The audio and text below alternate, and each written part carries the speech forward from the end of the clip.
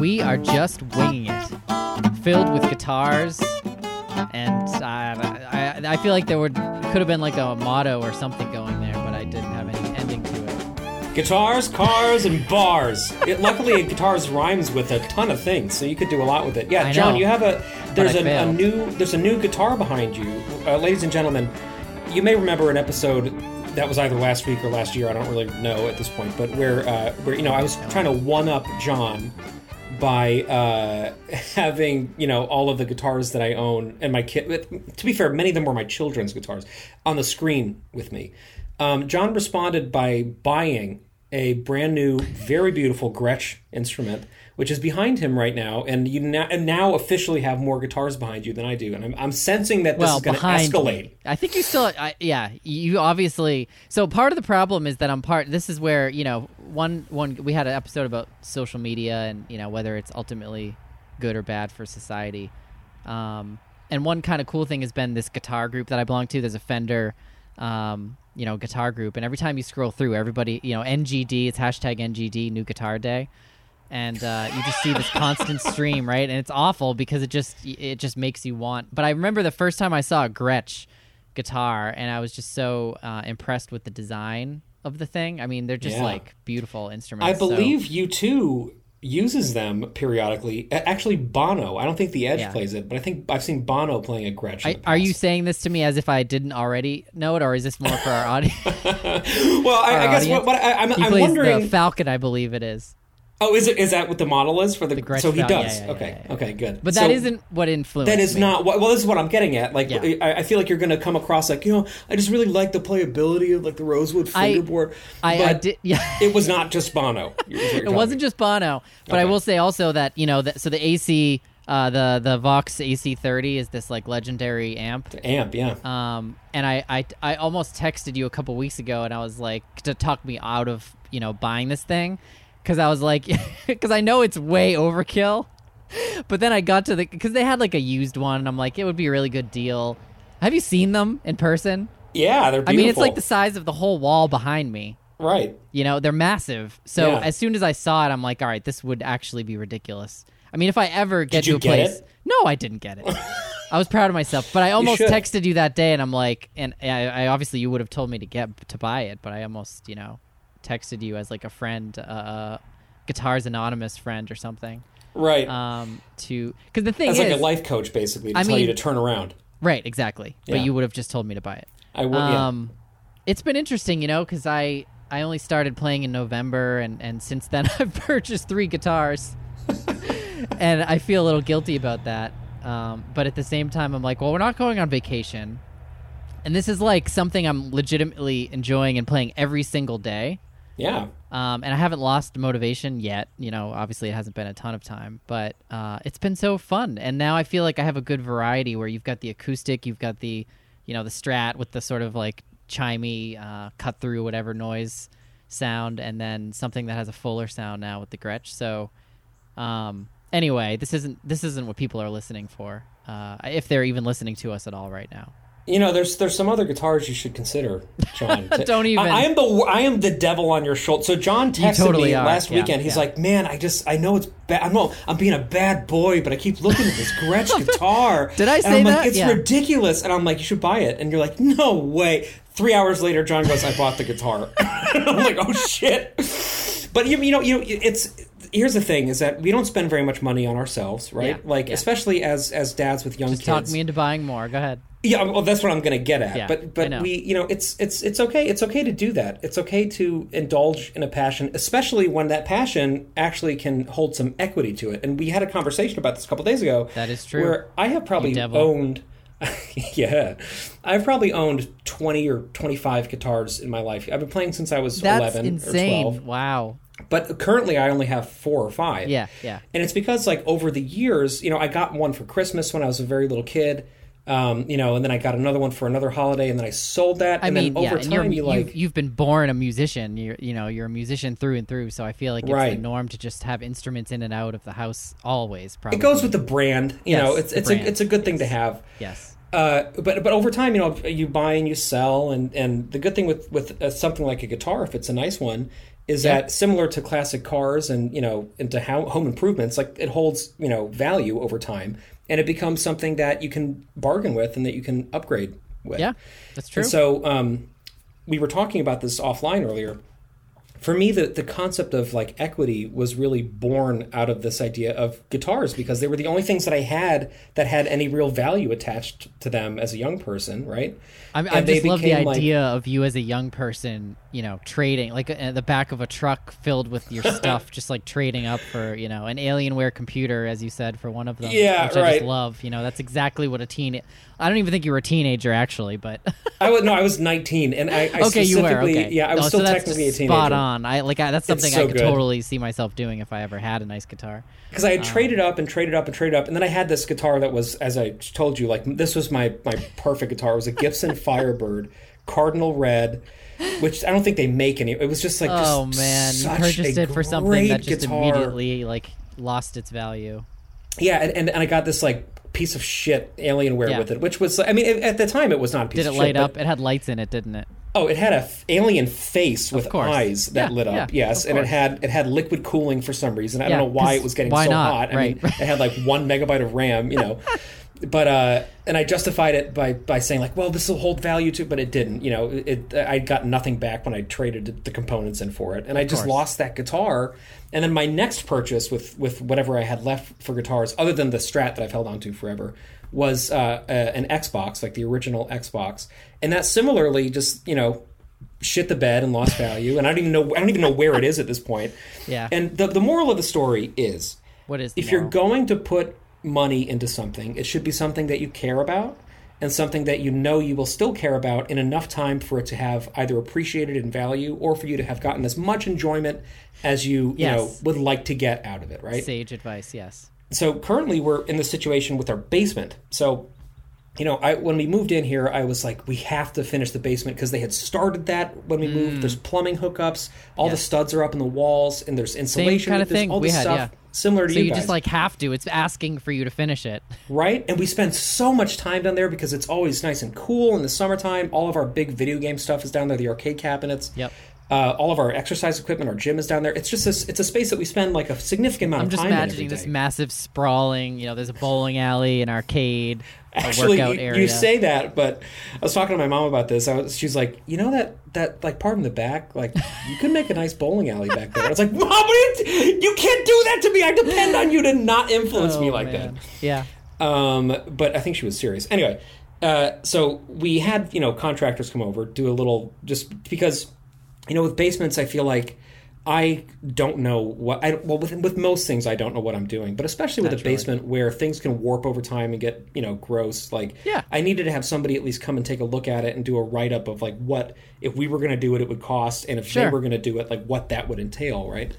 And of course, this guy's like, well, first thing we're going to do is, we're going to rip out all of the studs that are in there. We're going to put galvanized steel, purple board. It's industrial grade. I'm going to put down 3 layers of flooring for you guys. You're going to get HVAC coming from the top. You're going to get electric baseboard from the bottom. It's going to have a walkout closet. And meanwhile, I'm just like, He's like, there's going to be a marble staircase. It's going to be cut in half in the middle. It's going to have some LED lights. We're going to do a space travel. A fountain coming out. Anyway, long story short, this estimate was like $20,000 more than we had anticipated it being. So I was like, okay, maybe not that. So we're in the process now of getting alternate quotes from other people and looking into what we could realistically do, ourselves. Keeping in mind that we're not going to do the electrical work, obviously, ourselves. Like, that's something. But there's other things we could. Oh, yeah. And I've been feeling guilty about that, similar to you buying these guitars, because I feel like it's not something that is, like, exigent, and it's not something that we need to do now for, like, safety. It's not, like, putting money in the bank for school. It's not thinking about tomorrow and thinking about what if one of us loses our jobs and we're, like, struggling or something. What about the mortgage? Mm-hmm. It has nothing to do with any of that. It's something that is just something exciting that speaks to our needs and our likes, right? Yeah, yeah. And we've been talking about that, and I've been realizing that it's money that we are not getting rid of because it's staying with us in the form of value, right? And in the form of equity, right? So like our home value will go up. If we ever decide to sell this house, it will be worth more. But more importantly, like the time that we're spending in the house is so much that the usage we'll get out of it is crazy, right? Yeah. So Definitely. this is a long way of saying that, if you want to ever just like encourage me to make bad decisions, it's okay. Just do it about the basement because I'm feeling apprehensive about it. It certainly sounds more prudent to spend on your home than, on guitars. Yeah, but I mean, a water feature in a basement. Yeah, maybe skip the water feature, skip the bowling alley. But, But you did your basement by yourself, right? Yeah, honestly, YouTube, once you find, like, obviously you have to weed through the stuff that's, legitimate YouTube versus just some guy. But there's a lot of great stuff with, like, This Old House and, other home renovation people that post videos that walk you through the proper ways to do things. Like, for example, like putting up the studs around a door frame. There's obviously different techniques to do it. And it is overwhelming, but once you break it down and work through it, it's not awful. The plastering is the thing that I, looking back, would not do myself because it's it's a friggin' art form. Well, John, we have a plasterer who listens to this show. There you go. Mr. Paul Wright. And luckily for me, I can just ask him how to do it. I would offer to fly him over, but that might this is what he'll say. Don't do it yourself. I think any plasterer would probably tell you that. And it's not just for their own business. It's like, I don't know. It's fine, but there were parts that had to be redone by someone who knew what they were doing. A family friend of ours, and other parts where if you look closely, you can certainly see just gaping holes. You in can the wall. tell. Those animals. No, it's just a little unevenness, Yeah. But I hope everyone's getting value out of the guitar and house talk because that's. Let's face it, we're dads at an age where that's what drives us. Oh my God, we had home the repairs and guitars. The most like, holy shit, are we getting middle aged yet? Moment yesterday when a great friend of mine, Devin, we saw him for the first time in a really long time, and the family, and he was over and he saw our storm door, and he was like, "Is that the Anderson 400 series or the 800 series?" And I was like, "Oh, it's the 400 series, the 800." And he finished my sentence. He's like, "Too much money for the value." I was like, "I know." And the waterproofing, tell me about. We're like finishing each other's sentences. I'm just loving your about Devin the fucking impression storm too, door. Of course, that's kind of what he sounds like. It's like a Devin meets Bane voice that you got going there. I was born in the darkness. Yeah. Anyway, it is. It makes sense, and it's okay to be excited about that stuff. And at the end of the day, ultimately, we are making a safer and more enjoyable environment for our children, and in your case, I don't know a more musical one. Yeah, I was going to say, I don't know if my kids would agree with the more enjoyable part, but but no, I agree, and it's funny because like I haven't been pushing it on them at all to practice or do anything. They have like ukuleles that they could play with or whatever toy instruments too. And of course, we've spent like no money on their instruments. Right, $12. No, we have a piano too, actually. So I've noticed, you have a beautiful one. And I've noticed, that was like we specifically wanted that to be in the house. Bethany can play, and is good. Well, she has the ability, but she doesn't practice. But it's there, and it's just having it in the house. We felt like was a good thing, so that our kids have the opportunity to learn instruments. And I've definitely noticed on their own, Grace starting to like pluck the ukulele more and try to fiddle with it. And I taught her a few chords. So like, that's our philosophy. Certainly, I don't want to be pushing anything, at least at this stage. And we'll see what happens. I love how you're talking about pushing them to be a professional musician. As somebody who picked up the guitar, they do have music in their blood. From Bethany's family. They're all very musical. And I always said I never was, right. I have a passion for. But look for at listening you got a Gretsch the other day, John. But now, it feels good to even be able to have a conversation with you, Patrick, about any of this and know what the hell I'm talking about. Let me do a couple rapid fire questions. Go for it. You, okay. All right. What gauge strings do you use? 10. Nice. Yeah. Well gauged. Pretty thick. On the Gretsch. I think it's the super slinkies on the Strat, so they're the Ernie Ball. Yeah, those are good. Yeah. Another question would be, what is your favorite chord to play? It's a good question. I'm F is the one that of course is very difficult. I love the sound of it. And I guess G and C are more go-to because like I just feel really comfortable with them. Mm-hmm. One that I've been really surprised that I have such a negative reaction to is the A chord. I just don't. It's not pleasing A major. to me. Yeah, really? A major. Don't like it. I like A minor, but not A major. Yeah. Interesting. Yeah, I think there's reasons for it. This literally is just making my life that I can have this conversation. Because I distinctly remember anytime you'd say anything remotely musical, you could say the word like harmony, and I'd be like, "What?" You'd be like, "Doi!" and have one of those little propeller hats on. Yeah, exactly. So with an A major versus an A minor chord on the guitar, when you're playing A major chord, right? You have the C sharp in your index finger, and it's choking a string, right? Yeah. And so when you're doing that, you're making it a little bit less resonant than when it's open with the C natural. So maybe that's what's going on. You can see why. Angus Young of AC/DC. You can't see sharp Y. Angus Young of AC/DC famously uses almost exclusively open chords in their songs. Yeah. So if you hear anything from Back in Black, for example, it's all like, it's basically just D, G, and C, and A, and sometimes E major, right? Right.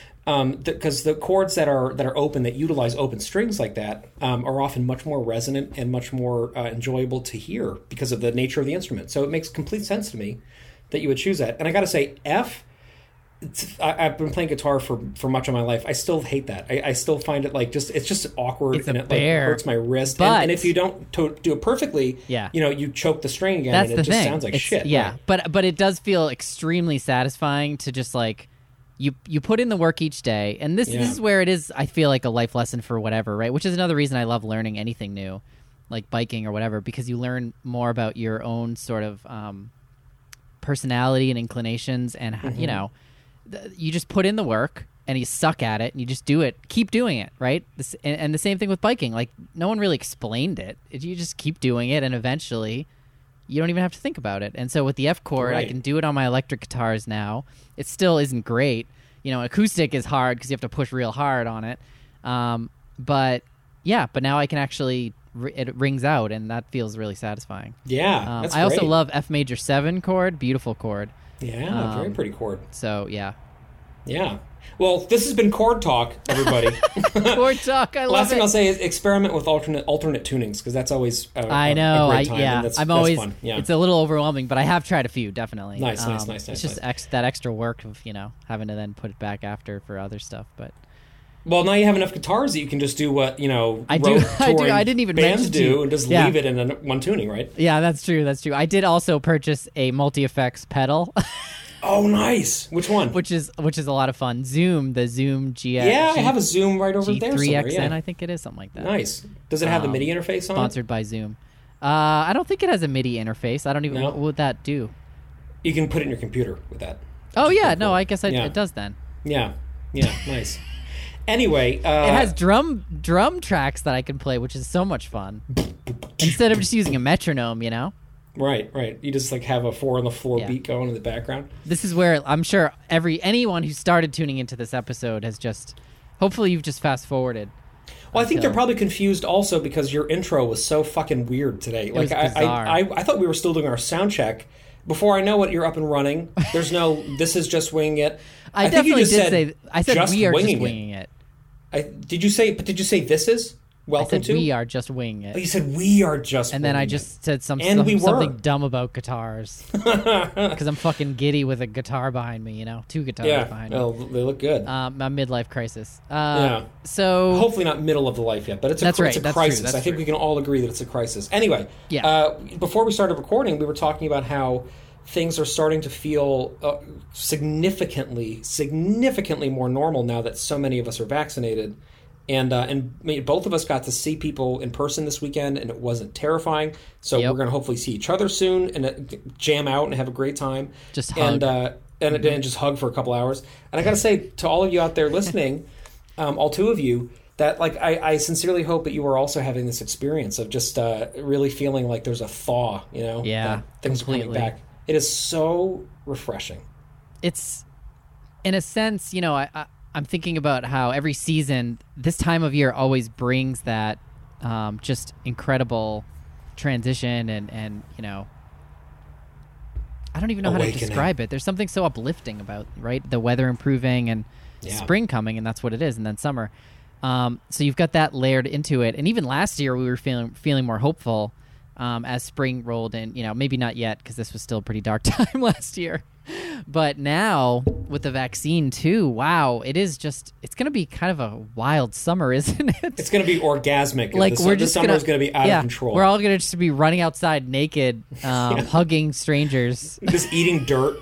we have been spending so much time outside, even during the rain. I don't give a shit anymore. I'm like, oh yeah, bring it on. Yeah.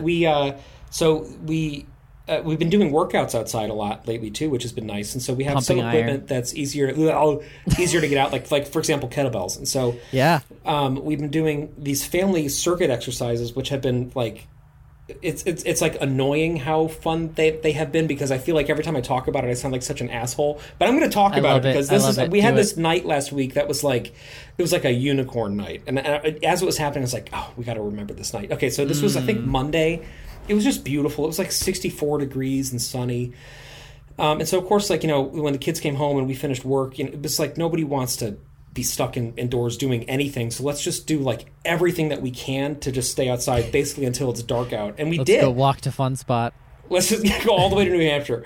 So we took out the workout stuff. The boys decided that they were going to do it too. And so that was amazing. And we did a full run, which is something that I do alone usually if I do it, but the whole family did it, where we did a whole like warm-up 2 laps around our property, which sounds like nothing, but the way our property is arranged... massive with your property, You're going to see. It's not, we don't have that much land, but it's arranged in a way that just like, it's just complicated and it's long and it's like, there's an elevation change. So it takes like, it's like a half mile to do 2 laps. Thing going on in the back, yes. There's this dude with hands with eyes in his hand. So we go, all the way through to like the end of the street. We like hit the stop sign and go all the way back down to the river and like, touch the water and then go back up through the garden. And it's just this beautiful, beautiful run. And we did that as a family. And I had this moment while we were running where I was sort of like nervous about keeping the kids supervised, because Micah and I, we didn't want to like be behind them, because we were about to do a workout, so we had to get a warm up, Right. So we just started like listening to the pitter patter of their feet, and it was just like I was so tuned in to that moment and to them being there with us, and just like, and then we did this whole kettlebell circuit together, which was like a pretty intense workout, and the kids used like plastic baseball bats instead of kettlebells for it. And during that, I had the grill going. So the first time through the superset, all right, yeah. So I had the charcoal, going in the chimney thing for the first superset. The second superset, I put the charcoal out and I took the veggie burgers out and we put them on the grill. Wow. The third superset, I flipped the burgers and put the broccoli on. Man. And then after the final superset and cool down, like we just took them off the grill and sat down, and we didn't even like sit at the table. We just sat there on the ground and like ate on plates, and like we were all like a little bit sweaty and a little bit like winded, and just enjoying ourselves and feeling like, oh my God, like we are not trapped inside anymore. And It was so nice. I love it. Wow. Yeah. What a visual. I mean, that's just that's how we're all feeling right now. But that was a real experience. You lived it. But it was actual. Yeah. And since then the kids have been much more engaged in our workouts, which has been great. Yeah. And Jude's been actually writing up his own workout plans on his little whiteboard. It's like so freaking cute. So it's been a really nice week. Yeah, when you're something you're passionate about, they actually just like become passionate about it in a real way. It's not like, because sometimes it can be in an annoying way where they're just like they half-ass something and then leave. Right. But that's really cool. So for us, yesterday we went, as I've talked about many times, Luke and Grace ride their bikes to school and daycare, and so certainly they've been using it around this neighborhood. But we went up to a bike trail for the first time with them. Ooh. And I looked after. And we rode with Luke and Grace for a total of back and forth. It was 6 miles. Wow, that's amazing. That was just so cool to see. Like, poor Luke. Like his his little legs have to go How did he do so fast. Like they're so they're moving so rapidly just to be able to stay up to us. Yeah. And obviously there were times where I had to slow down and he got distracted, and we would just go with it, whatever, and we ate lunch halfway through, so it wasn't like it was all straight or anything, but it was just so cool. Like I was so proud of him, especially, and Grace, because she's been doing great as well, and I take it for granted sometimes because you've got a 3-year-old doing it, but I just it was can't so believe much fun. that Luke is keeping up with you guys, and it was just so perfect for that. I mean, and he does not have training wheels, right? He just no, has he doesn't. Like multi-million-dollar training bike that he has traded up to like an actual bike, right? It's just a straight up bike. Yeah. That's crazy, dude. It's so cool to see. Now I could totally blow him out of the water if I was actually trying to go fast. So. Maybe you should just like teach him just a lesson, to show him. Oh, of course I do. Yeah. Grace actually can keep up with me. Like really, that girl. It's not only her ability, but also she has the will. Like where if she sees someone, she's very competitive. Heart of a champion. Yeah. Yeah. And, and I try to cultivate the good aspects of that, but there's certainly, it can be really tough, right? Because if you always want to win and you're not as good at someone else at something, that could be very frustrating for her. And it's like, it's silly. Like, but it's anyway, that's a whole other topic probably. Do you consider yourself competitive? I guess to some degree. Yeah. I think so. Yeah. I think I've always been, I don't know, it's an annoying word, but the overachiever thing, I'm always like, I put a lot on myself, right, to perform or whatever and be productive in ways that probably aren't always healthy. So I suppose, it's no surprise that Grace would get some of that. She inherited it. I sometimes feel like I have lost that over the years, and I kind of bemoan that because although being competitive, I used to be very competitive, and I feel like it made me even more insufferable than I already am sometimes, but it also made me get really good at things like really fast, because if somebody could do something that I couldn't do, I was like motivated by almost like anger about it. Yeah. Right? Yeah.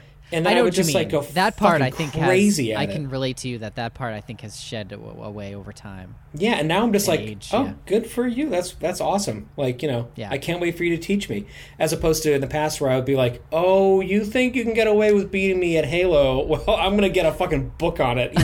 I used to do that, and I used to like have this physical, not physical, but a mental feeling of like a switch that I could flick when it was like when I wasn't messing around anymore. Yeah.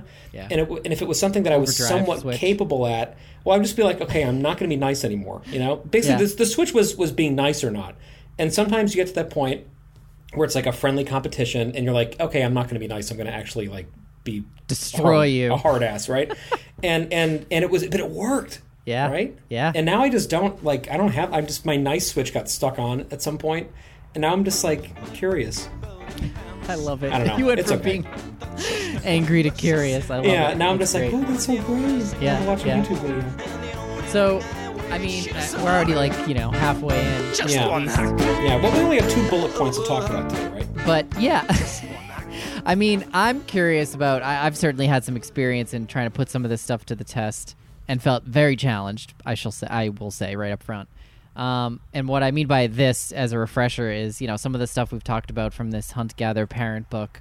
And we had a conversation last time around in particular on really focused on this idea that there's this great Mexican word, acomedido, right? Around kids that are paying attention, or not just kids really, it's a word around, paying attention, right? And doing what's needed. Mm-hmm. And how to model that and how to cultivate it in children. So we talked about having them participate more in what would otherwise, maybe be more adult activities in the house. I mean, not those kind of adult activities, but you know what I mean. And then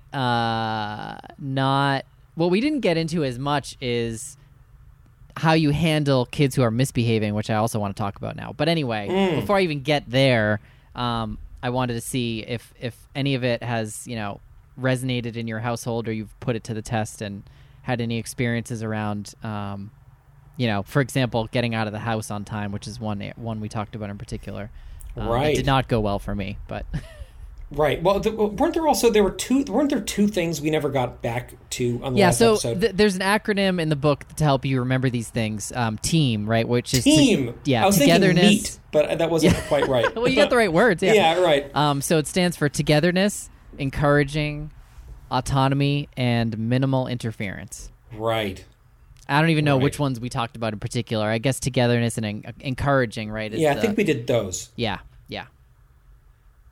So what the hell? The other automation and what? My allergies are bad, John. You got to be majorly.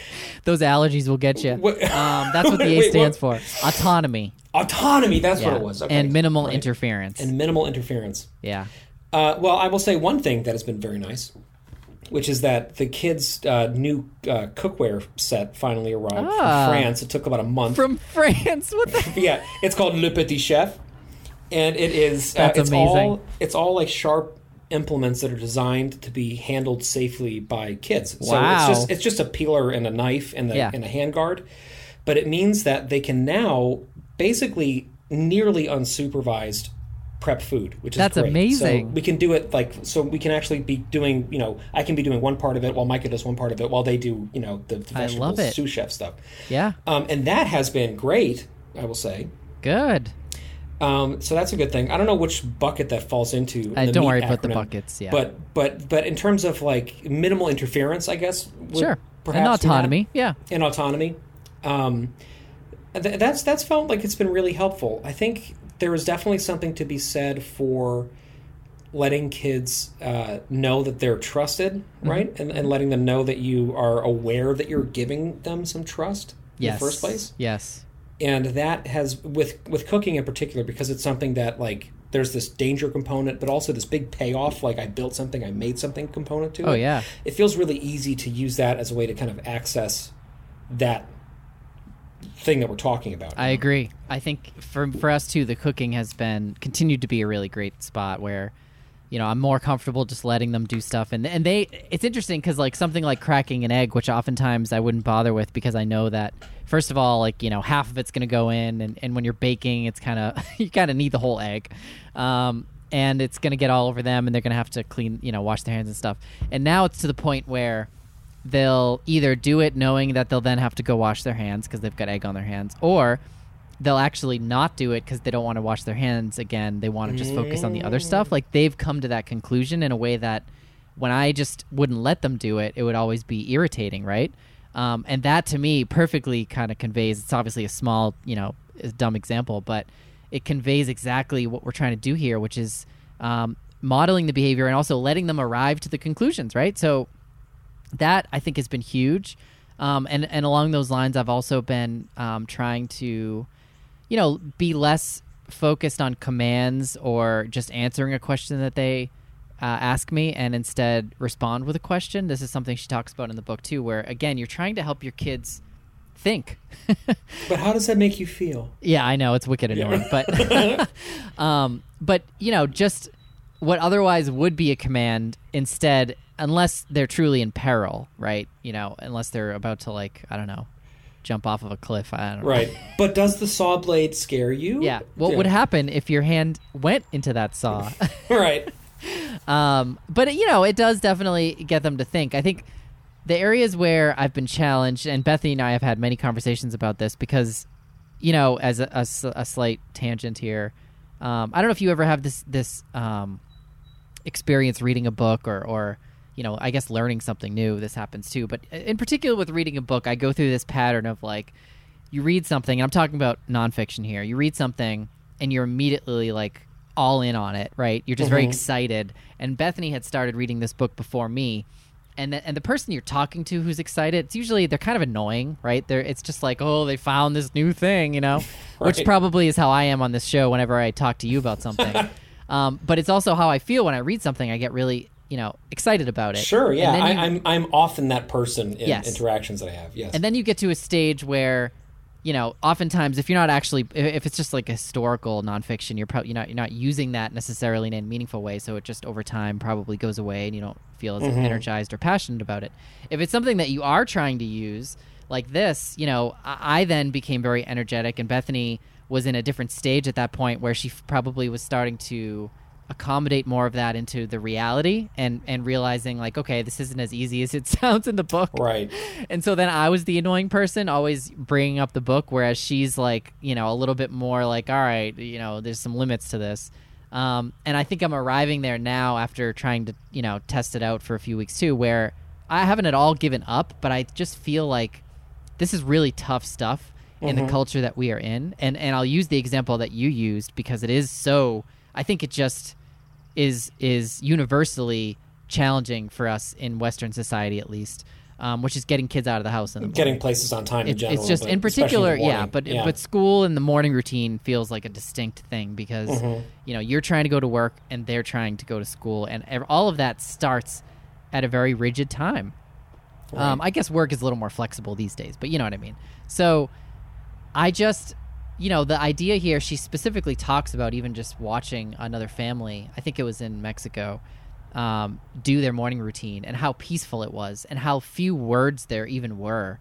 Siblings were helping each other get ready. There were definitely moments where the little kids wouldn't, do what they had to do, but the adult would just say it once and then wait 10 minutes, 20 minutes, whatever, and the kid eventually would get it and do it, like put on their shoes, which of course sounds like total fantasy, right, when you hear that, but yeah, it sounds like bullshit. It does. I can't help but think that there is a very sharp difference that we have to acknowledge here in terms of our cultures, and that we just, in our society, everything's run on a clock, and we're just always like hitting on that. And I don't remember whether we talked about this last time around, but I'm trying to at least be more aware of the times where that is true. I have to go to work, they have to go to school, or the times where it's a weekend and yeah, we said we'd be somewhere at a certain time because we're visiting friends, but really who cares? Right. We're going to be 20 minutes late whether I yell right now or not. Mm-hmm. You know what I mean? It's like, it's just always the way. And so I'm trying to let go a little bit of that, but I will say that, the weekday mornings are still just a bear, not every day, but very frequently. And the idea of stepping back and giving your kids more autonomy is tough. I haven't figured out how to do it. I haven't given up yet because I really think that we're trying to play the long game with a lot of this stuff, but it is, I don't know. It's very difficult.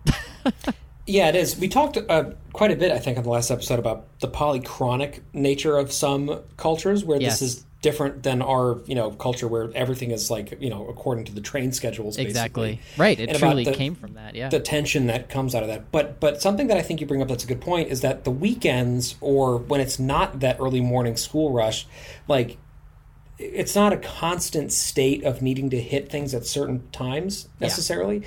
And a lot of the time, part of the beauty of a weekend is that, right, you can just kind of experience it as it comes. And if you need to be somewhere, you can say like, oh, I'll see you in the afternoon, right? Yep. And then you just check in the day of and be like, hey, how's like 2 o'clock? And then if you're there at 2:30, nobody really cares. But that's an important thing to get to, I think, because so this is something that Micah struggles with quite a bit because she's way more punctual than I am just in general about everything. Yeah. And she's great at it. Like, she's always early for everything. Nothing's ever, handed in late. She's never, unsure of how long it's going to take her to get somewhere. She always checks in with people to know what time we're leaving. And it's great. And it's something that I've benefited from hugely because I have never been that person. And I'm still not that person, although I'm better at it now. Yeah, yeah. But she gets a lot of anxiety from it, too, because part of how she stays on that schedule all the time is this incipient guilt feeling yes. that she gets of like, oh, I don't want to let people down. I don't want to be late. I don't want to look like I don't care. And so that carries through to the weekends when, in the past, for example, if we were getting together with our families or something, and we said we were going to be there at noon, but if the kids wanted to stop and get something to eat on the way, like, it would be a thing. She'd be like, we can't do that. We told them we're going to be there at noon. And I'm like, for what? For a surgery? Like, it doesn't matter. The food's going to be at the same temperature. It's not like we're going to walk in and eat the second we get there. Like, right. So I think I hope I've been helpful for her a little bit in that regard too, and that we don't always have to necessarily be that sort of anxiety riddled with time. Mm-hmm. That being said, so I think it's good to show that to kids, right? I think it's good to show kids that there are some circumstances where you have to take it seriously. No matter what happens, you have to be there at the time school starts, or it's a big deal, right? Mm-hmm. But there are plenty of other circumstances where you can figure it out together, and you can be like, hey, how about like let's go there a little bit later this afternoon. Let's check in around 3 and like see how we're feeling, and if we're ready to go, then like we'll go, right? Right. And that's something that I don't think to me, I feel like growing up, it was always very much like you're on time to everything, right? Mm-hmm. If you say you're going to be there at a certain time, you show up at a certain time. If you put something down in your calendar at the beginning of the week, that's the time. Because I had, disciplinary issues as a kid, and I needed to be reminded of that all the time, right? Yeah. So I think that's an important life lesson in general with kids, is that time is something that you have, the ability to be guided by or not guided by, and those are valid, but it depends on the circumstance. But for mornings going to school, as you said, that's definitely one of those times where you have to get there on time, which is why it's so stressful. So something that we've been doing that's working a lot is, and I say we, but it really is only me because Mike is gone when the kids are getting ready for school. So like this is something that it just that's even more stressful. Then, a personal perspective is it always is just like very stressful for me. Mm-hmm. Something that we've been doing is, so I noticed that Henry loves outfits, and he loves picking out what he wears, and he like loves trying different things on, and he just always has been like awesome. That. He loves accessorizing. He loves sunglasses. He loves like looking a certain way and like presenting that to the world, costumes, etc. Right. So we've built new dressers for them, so they each have their own separate dressers that are lower, so they can reach them more easily, and. I've been letting Henry, and then now Jude, as a result of seeing Henry do it, pick out his own outfits every morning. Yeah. And they do that while I'm doing something else. So I start off usually with the shower for myself, and so they can kind of like chill and they can play a little bit, and then I get them going. So now, like, I don't get dressed before that. I just, get them going while I'm wearing my bathrobe. Right. And then while they're getting their outfits sorted and they're getting into it, I go do the same thing. And I'm like, hey, let's meet up in 5 minutes. We'll have breakfast downstairs. You guys get ready. Mm-hmm. And they never are late with that. And I don't know That's awesome. exactly what it is, but I think it's because, especially for Henry, because he enjoys it and he cares about that. So he feels like trusted. And I think it's because Jude sees that Henry's like doing a great job and he's sort of picking up on that. And we have not been as late in the mornings anymore. Yeah. And it's been great. I mean, I think that's a spot on example of, what Michaleen, I'm sure we're still butchering her name. Automation. Purported or presented in that book as automation. You give kids, because instead of, you could have done that, in the way that we often do, where it's more about commands, get dressed, do this, do that, and still giving them, you could say the autonomy to do it themselves, but the reality is you're commanding it in a way that's very like on their ass, right? Yeah. Which, by the way, as adults too, we all know that that's not a boss that we would want or someone in our life that would just be commanding us, because right. It just is off-putting in a way that it's demotivating, right? That's the better word for it. And this is exactly what she talks about in the book, where, first of all, praise can also be demotivating. She gets into that quite a bit, that, we way overuse praise. But of course, punishment and commands are another real demotivator. And so I'm on board with it, and I hope it lasts for you. But I'll say for me, they both have been doing that for a while, getting themselves dressed and picking out their outfit. And Grace similarly just loves, to do that. In fact, if we're running late and she hasn't done it yet, then our threat becomes, okay, I'm going to go pick out your clothes. And then... Oh, nobody wants Daddy to pick out those clothes. Exactly. I've seen what you wear. And then, she's got everything perfectly matched and I'm just like grabbing anything. Right. She's like, Daddy, why did you give me 2 raincoats to wear? It's like, I don't know. And so that usually gets her motivated. But that's exactly my point, where it's like, you try to do this stuff that lets them do it on their own. And then there's just a point at which it's like, all right, I got to step in. And I hate that feeling. And I hate that I turn into this sort of command mode. And it becomes tense and angry. And so one takeaway that I wanted to convey here that I didn't get into as much in the last one, I don't think, because I really can't remember what I already shared, is, we talk about this so much on this show. So much of parenting is modeling behavior, right? And I'll speak for myself. I get angry. I get tense in these moments, right? Because it feels like they are just like disrespecting me, it's right? Personal. I need to go to work. They know this. They know they need to go to school. I've already asked them to do something, and they're totally capable of doing it, and they just don't. They just like you walk back in 10 minutes later, and they should be all dressed, but Grace is just like playing with a doll, and that's really frustrating. So I'll just share this quote real quick that I think speaks to this point. So she says her daughter is named Rosie. So she says Rosie at age 3 is too young to know that 2 + 2 = 4. If she says 5 or 6, I'd never get angry at her because I don't expect her to understand math. I expect that I'll have to teach her at some point. And if she's too young to grasp a concept, I wouldn't lose my temper and get frustrated, but wait and try again later. Inuit parents take a similar approach to teaching emotional skills to young children. And that's the end of the quote. And, she goes on about the Inuit culture in particular, really truly believing in the idea that, it's our job as parent to never be angry at our kids. Right? And that's fucking... Good luck with that shit. Right? I mean, it's totally overwhelming. But, with all of this stuff, it's like, it's overwhelming to think the idea that you'll never be angry. But I think you can work on your anger, and you can work on your own feelings in ways that you can't force on a kid. And, I'm trying to do that, which also can be, conversely can irritate you even more when you try not to get angry.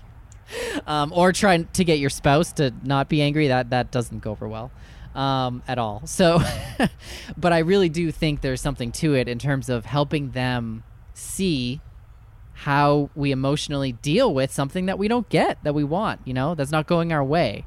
And so I don't know what the answer is here, but I feel like if that becomes one of your guides, that you aren't angry with your kids, that you avoid that at all costs, and you work out other means to get the same, whatever end you need, it's extremely challenging, but I think there are some interesting possibilities. So one that I'll share is storytelling, which she also shares plays a huge role in other cultures in ways that we just don't do here. And it's, so she uses the example of like, why don't kids, like, for example, get, drown? Like, just go somewhere they're not supposed to go. If they have all this autonomy, right? Why aren't they just getting into situations that are really dangerous? How do you prevent that without being more on them and like commanding? Mm-hmm. And she talks about storytelling and literally the use of monsters and mythology as a means to, to like, for example, sharing the story of the monster that lives in that lake that eats children. And obviously, that's a very literal one where it translates to, oh, wait, don't go too close to the lake because there's a monster in there that might eat me. But she actually advocates for trying this method, as uncomfortable as it might feel. So she did it with her daughter about a few different things. And, she talks about these monsters that live in the house, and I don't remember the exact circumstances, and it still doesn't sit well with me, but what I decided to do as a middle ground there is to use a story to help convey someone dealing with emotions that were similar to Grace's. So the example was whining, which is just the most, obviously we all know how annoying whining is in general.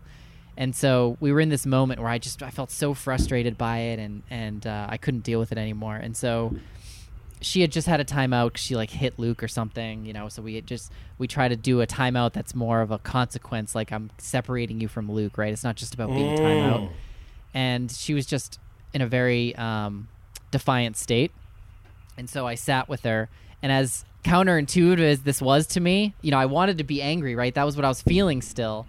I tried to put that aside, and I told this story, which I just made up on the moment, and that was a little bit overwhelming, but of this unicorn. She loves unicorns. That was, I went into a lot of detail about the unicorn and how beautiful it was. Let's hear it, John. Let's go. All right, here it is. So there's a unicorn. There's this beautiful unicorn, right? And she has this shiny, long hair, and it's a sunny day, and it's just like shining off of her glittering hair, and everyone in all the other unicorns are like, wow, she's so beautiful. And then I don't remember what the exact example was. Let's just say she's walking around and she steps in poop. Okay. And then she just goes, I stepped in poop. I don't want to be in poop. You just go on in the most irritating voice, which I don't feel like doing right now for you listening. And then suddenly, everybody's just like, oh, what's going on? And, they can't even look at her. She's so covered in feces. She's so covered in feces. She's just detestable. The wine is so awful that the sun starts to, like, go away because it's like, I can't hear this anymore. So the sun in the sky starts to go away and clouds cover it, and it just starts raining constantly. And then she starts complaining more and more, and it just keeps raining. And after a while, people are like, hey, maybe the sun won't come back because it's tired of hearing her whining. And so they talk her down out of it, and to take a deep breath and how to like handle the situation. And then the sun starts to come back, and it's sunny. And then she goes to whine about something later, and the sun comes back, and it's like this, wait, don't do it moment. Anyway, so she just loved this story and has since asked about it. It wasn't even amazing. I mean, I was happy. I was pleased in the moment that I came up with it. Yeah. But it gave us something to come back to in those moments where she whines, where I now talk about, like, careful, the sun might go away. This is obviously, two things surprised me about this. One of it's obviously an entirely made up story. It's not what she described in the book, where it's this literal thing of like a monster coming out when she whines. And two, it was so on the nose in terms of what she had just done that I thought it was going to backfire and she'd be like annoyed by it, because like as an adult, you'd be like, okay, I see what you're doing. But that was not at all the case. And she enjoyed it. And I did another one about a brother who was hitting his sister. And with that one too, it helped her. She's like, oh yeah, I feel that way too, because I talked about how he felt after. And I thought about, Mr. Rogers and why so much children's storytelling is so successful and effective, because obviously, right, it is with adults. Like, stories resonate in ways that a direct kind of trying to teach them a lesson in the moment never will. And so I wanted to share that one again as what I consider the long game. I'll keep referring to that because I think what we're trying to do here is model behavior and get at behavior change in a more long-term way, rather than always feeling like in the moment we have to jump on it and talk it through and do a lot of work to remediate the situation. So that's the strategy overall that I think, is one of my biggest takeaways here. I think that's great. That's a really effective mechanism for getting at something. And I think it gets to something that is easy for us to lose sight of, which is that once you become adept at something or used to something, it gets really hard to remember what it was like to begin it, right? Like we become really bad beginners the better we get at things, I think. Yes. Or the more used to things we get. There's the whole idea of beginner's mind, right, for that very reason, that you always want to stay kind of fresh, yeah. Right. And that takes a lot of active work. It does. And when you use storytelling like that, what you do is you sort of set a level playing field in a way, because you get back to the point where instead of just trying to like impose this lesson that you've already done the work yourself to learn in your lifetime to somebody who has not done that work yet, and you're just sort of giving them a cheat code or like a shortcut to it, which isn't going to go anywhere. You're helping them through this sort of Socratic framework to figure it out for themselves, right? So That's you right. give them an That's allegory. exactly I mean, the right. reason why stories work for people, the reason why science fiction is the mirror we hold up to ourselves, or the reason why comedy is often the best commentary on society, or the reason why Shakespeare still speaks to us now, even though it's been 600 years, it's because they provide us with allegories to view our own world through and to work through issues that we haven't really figured out how to deal with yet, for the most part, right? And so with kids, when you tell them a story, you're speaking to them literally in their language, because it's a fantastical world, and they're better at that than we are. That's the thing too, right? Yeah. Like when you're telling Grace about this unicorn covered in shit, like she knows exactly what that shit covered unicorn looks like, because she pretends all day long, right? Yeah. When you walk in on her and she's not dressed yet because she's playing with dolls, she's not quote unquote playing with dolls in her head. Like she's actually like interacting with this doll who's like a full being. So she's better at that than you are, right? When we do this with our kids too, like our kids are better at imagining these things than we are as we're telling it to them. That's such a good point. So there's that, right? So it's a comfortable environment for them. It's something where they feel in control and they feel like they get it. And it's something where, I think I notice this when we do this sort of storytelling stuff too sometimes, is that it forces me as somebody who's very used to understanding something to have to break it apart to like, what are the elements that come together to teach me this lesson? Like, what are the other angles of it that, I kind of have skipped over because they're not worth putting time into? Yep. If you were to tell Grace not to whine because people will hate her or something, right? She'll be like, well, that. Right, and it doesn't go anywhere because for one thing, you're literally asking her to take your word for it, right? Yeah. And why is she going to do that if you're already in a fight and she's already not getting along with you in that moment? Like, why is she also going to be like, "Wow, you're right, Daddy. I you must know something that I don't know." She's going to be like, "This is crap. He's making me feel bad. I'm making him feel bad. I'm going to go play with the doll," as opposed to telling a story, and as you tell the story and she's finding her way through it with these breadcrumbs, she's like, wow, this kind of feels a little bit like what we're going through. Like, I wonder what's going to happen next. And then before you know it, she's figured out for herself what the moral of the story was. And that is something that I think is really great. What I love about what you're doing, as opposed to the storytelling that I do with the kids, is that yours is much more like sort of intentional and in the moment. Yeah. I find that I think I do a good job of... I'm positive you do. Well, of imparting lessons with the stories that I tell. Yeah. But it's almost always kind of by accident as I'm coming to the conclusion of something. Like, I mean, the kids will ask for a story. Yeah. Well, but you had a point, though. Like, you did it as a tool. I wanted to get there, but right? I didn't know where it was going to go, But you did know where you were going. You knew that the point of this thing was to help her understand why whining doesn't work, right? Right. And there are times for sure where you're doing this sort of like, tit for tat story where you're like, well, I'm going to teach a lesson with this thing. But when I tell a story at bedtime and we're not, if we're not reading, we have these recurring characters that I keep kind of peppering through stories that I've told over the years. Yeah. And I usually come up with the character and the setting primarily out of how funny it is. Like, the point is that it's like funny and the kids will laugh at it. So like we have a whole cast of characters who are like tugboats in New Orleans, right? And they all have like these like Cajun accents, and they're just like ridiculous. Or, we have like characters who are gluttonous monsters that go to buffets and you eat all the food at the buffet. And I always, so I like set up these stories just because it's fun and because I kind of want to like see like how many stupid voices I can do. And then as you go through them, you realize like, holy shit, the kids are paying really close attention to it. It is and this wild, always right? happens, right? They'll correct me. They'll be like, that wasn't that guy's name. Yes, I'll be like, yeah. oh shit, you're right. That wasn't that guy's name. From 8 minutes ago that I forgot about, right? Because they're really wrapped up because, as we said, in their heads, this is a fully imagined world. This is a fully realized thing. Like you said, in a way that, in a way that you, even as the storyteller, you're not there. You're not at that level. Right. Yeah. I'm groping around looking for symbols to use and things, but they don't have to do that side of it. They're just experiencing what we're saying.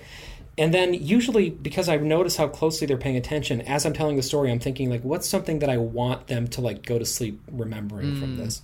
And that's usually where the kind of, like, lesson angle comes in. Yeah. And those lessons, you're absolutely right, stick with them. They bring them up. They remind me of things that I've talked about in stories to them. And Micah, and that is 100% a great mechanism that gets at exactly what we were saying earlier about the Le Petit Chef knife cards and things, right? Which is that you provide them with tools that they can use to learn a lesson for themselves, right? Yes, I think that's it. I think our role as parents is helping them get there in ways that, we have to sort of work through. Again, it just puts it on this longer and kind of liberating time scale where we don't have to always just be so focused on the behavior in the moment. And in fact, I would say, and she's certainly encouraged to not try to deal with it in the moment. Because emotionally, kids aren't in that space when we often do try to intervene, And we're not in that space either. That's no, we aren't. Thing, That's right? it, exactly. So actually, she advocates even for, and I've tried this, and I think it actually has been effective, which is in those moments if kids just got a total meltdown, walk away. Like, don't engage. And that is more effective than the, like, escalating anger and tension. Because oftentimes they just need to, like, do it. They need to have their meltdown, and then usually they just on their own will come out of it. It's not always that way, but I've noticed that with Luke now, where I can do that. I can just, just walk away and let him do his thing for, get over the meltdown because he can't have some stupid thing that he wanted, and then he comes back. So yeah, I think there's one other point I was going to mention on the storytelling front that the other. In general, I think there's another powerful piece of this is that we're not always just focused on, the moral of the story or imparting the lesson, but also helping them see a character who has feelings that they have had, and that they can help. It helps them, I think, express their feelings again in a way that I would say like Mr. Rogers was just so, magnificent at with puppets, because I was really kind of in awe of how Grace reacted to this boy who, or it was a monkey who hit his sister, and I was talking about how he felt and how he felt like he let his parents down, and she just like in the moment she's like, oh yeah, that's how I feel too, and it was really touching, and it reminded me like, oh yeah, like sometimes they just need to know that they need language to even convey what they are feeling, right? This goes to what she's saying about teaching them emotions. We just take it for granted. And we often resort to this idea that our kids are manipulating us and doing things. I don't know. The Western culture has just come up with these ideas of kids, whining and doing all this stuff to manipulate the system and get what they want all the time. To be bad kids or brats. Exactly. Right, and that is a unique facet of Western culture. And I just hate that so let it much. go, right? Like, we are not in control. So let's stop pretending that we are, and let's help our kids develop their emotions in the same way that we help them develop reading skills and everything else. Well, what's tough, though, is that if we do that, we consistently run into friction with other parts of our society, whether that be deadlines. Fuck it. Like, right? I'm done with that. Or whether that be, but also older people, right? Like our parents' generation. Yeah. Like, there have been interactions with them where it's like, I feel like nervous because I know that the way that I'm parenting is going to come across like I'm enabling. Yeah. But I also know that, and Micah and I have talked about this quite a bit, like we know what we're doing is the result of really thinking about it and really working to create a great framework for our kids to learn. And we should not be influenced by pressure from other people to look a certain way, right? Totally. And if my kids do something disrespectful or where they misbehave, right? for one thing, I'm not going to think of it as being disrespectful because kids don't do that shit. Like maybe when they're teenager, like I can think of when I was a teenager, I would disrespect my parents occasionally because I was being an asshole, right? Yes. But for the vast majority of the time, it's just a communication breakdown, or it's an empathy breakdown, or it's kids not having the vocabulary yet, whether literally or figuratively, to process what they're going through, or kids having misplaced emotions and not knowing what to do with it. Right. Or it's our inability to see things through their eyes in a way that lets us be helpful as parents, right? It's way more complicated than just like a child who's 6 deciding out of nowhere, I'm going to be an asshole and hurt my mom, right? Because they just, unless it's a specific behavioral issue, that's probably not where they're coming from. And I think that, so that makes me feel a lot like when I'm more aware of that, which I think I'm significantly more aware of it now than I used to be. Over the last few years, I've really worked on this a lot.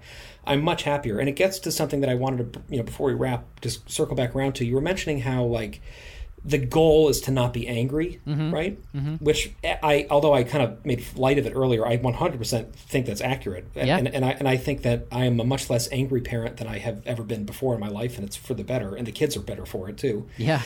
But it's the process of, like, when you look back at the parenting highlights that you've had, when you felt like the best parent you could be, like, they were not moments of anger where you lashed out at your kids, right? No. If you ask any of those parents from an older generation who judge parents like us for being more quote unquote lenient with our kids, and you ask them, what was your best parenting moment? They're not going to say, oh, when I screamed, and slapped my daughter's face in the supermarket. Like, that's just not right. And even, yes, I agree with you. And even in those cases where maybe you got angry and that got the thing that you wanted, right? You were able to successfully motivate your kid to do whatever the thing was. Yeah. Even then, it doesn't feel good after. No, because you took a shortcut. If that's the way that you're teaching them, right, to only do the thing when they're being commanded or yelled at, is that what we want to raise in our adults, right? That they're only gonna, right? Because and again, it's an empathy breakdown. If you think about yourself as an adult, when has it ever felt good or productive to have been yelled at for something? Right. If you're anything like me, and you are, and anybody listening to this, we have universal experiences. We have been yelled at for things, or we have taken the blame for things at work or in our personal lives or with friendships that are having issues or whatever. And it always feels like shit, not only because it hurts, but also because you were misinterpreted, right? Right. Like, I have never in my life been involved in a creative project where I have tried to sabotage it, right? Yeah. I have never been like, I'm just not going to do my job, and you're going to deal, and you're going to deal with it, right? What has happened is I've made a mistake. I didn't know that I was supposed to have something done, and I feel terrible about it, right? Mm-hmm. Or I didn't, I wasn't as caring as I should have been, and I didn't do the work that it took to realize that I should have been more caring, and that was a mistake on my part. And things like that takes introspection, and it takes time, and it takes this framework of exploring yourself. And so telling stories or giving, autonomy, they're great opportunities to help build that muscle development for kids, where they get used to this idea that I should go outside of myself sometimes to see myself more accurately, right? Completely. I should take another perspective. I should use a character. I should try a skill that I'm not good at yet. I should do these things with other people and in conjunction with learning from other people, so that when I need to, like, improve myself, I know what to do, and I know that I've seen another perspective, or I've learned from, something that wasn't just fear. I think you're. I think this Michaleen, or whatever her name is, I think is completely right about that. I really do. I'm reminded too of a concept that Brene Brown, the researcher, shared. It was a book I read about actually, leadership and people that you work with, but it also applies to anyone that you are socializing with, or family, or whatever, and certainly with kids, which is that everyone's trying their best. And if you shift the paradigm away from this idea that, oh, that person's lazy, or they're just not doing what they need to be doing, or they're just not good at it, or whatever, and you shift that to they're doing the best with what they have, right? And that's true of our kids, certainly, right? Especially, I think. It's like mind-blowing. It challenges you in some ways, but I think it also is, like, incredibly liberating, because then the idea of being angry with anyone is sort of like, feels kind of pointless. Even some of the most repulsive people in your life, right? Because we all have them, perhaps. They're doing the best with what they have, or what they've been given, or their life experience, however you want to say it. And what they have is fundamentally and materially different from what you have. Yeah. Right? Yeah. It's the whole "this is water" idea all over Totally. again. Totally. It's you don't understand what they're working with. And so for you to judge them in terms of what you're working with is completely, terrible to do. And with our kids, especially, I know. We should not be expecting them to understand the emotional intricacies of these interactions that we still screw up in our 30s, right? Right. And I think, it's a really good point. So it's our job to, just guide them along and I guess get more creative with how we parent. Yeah.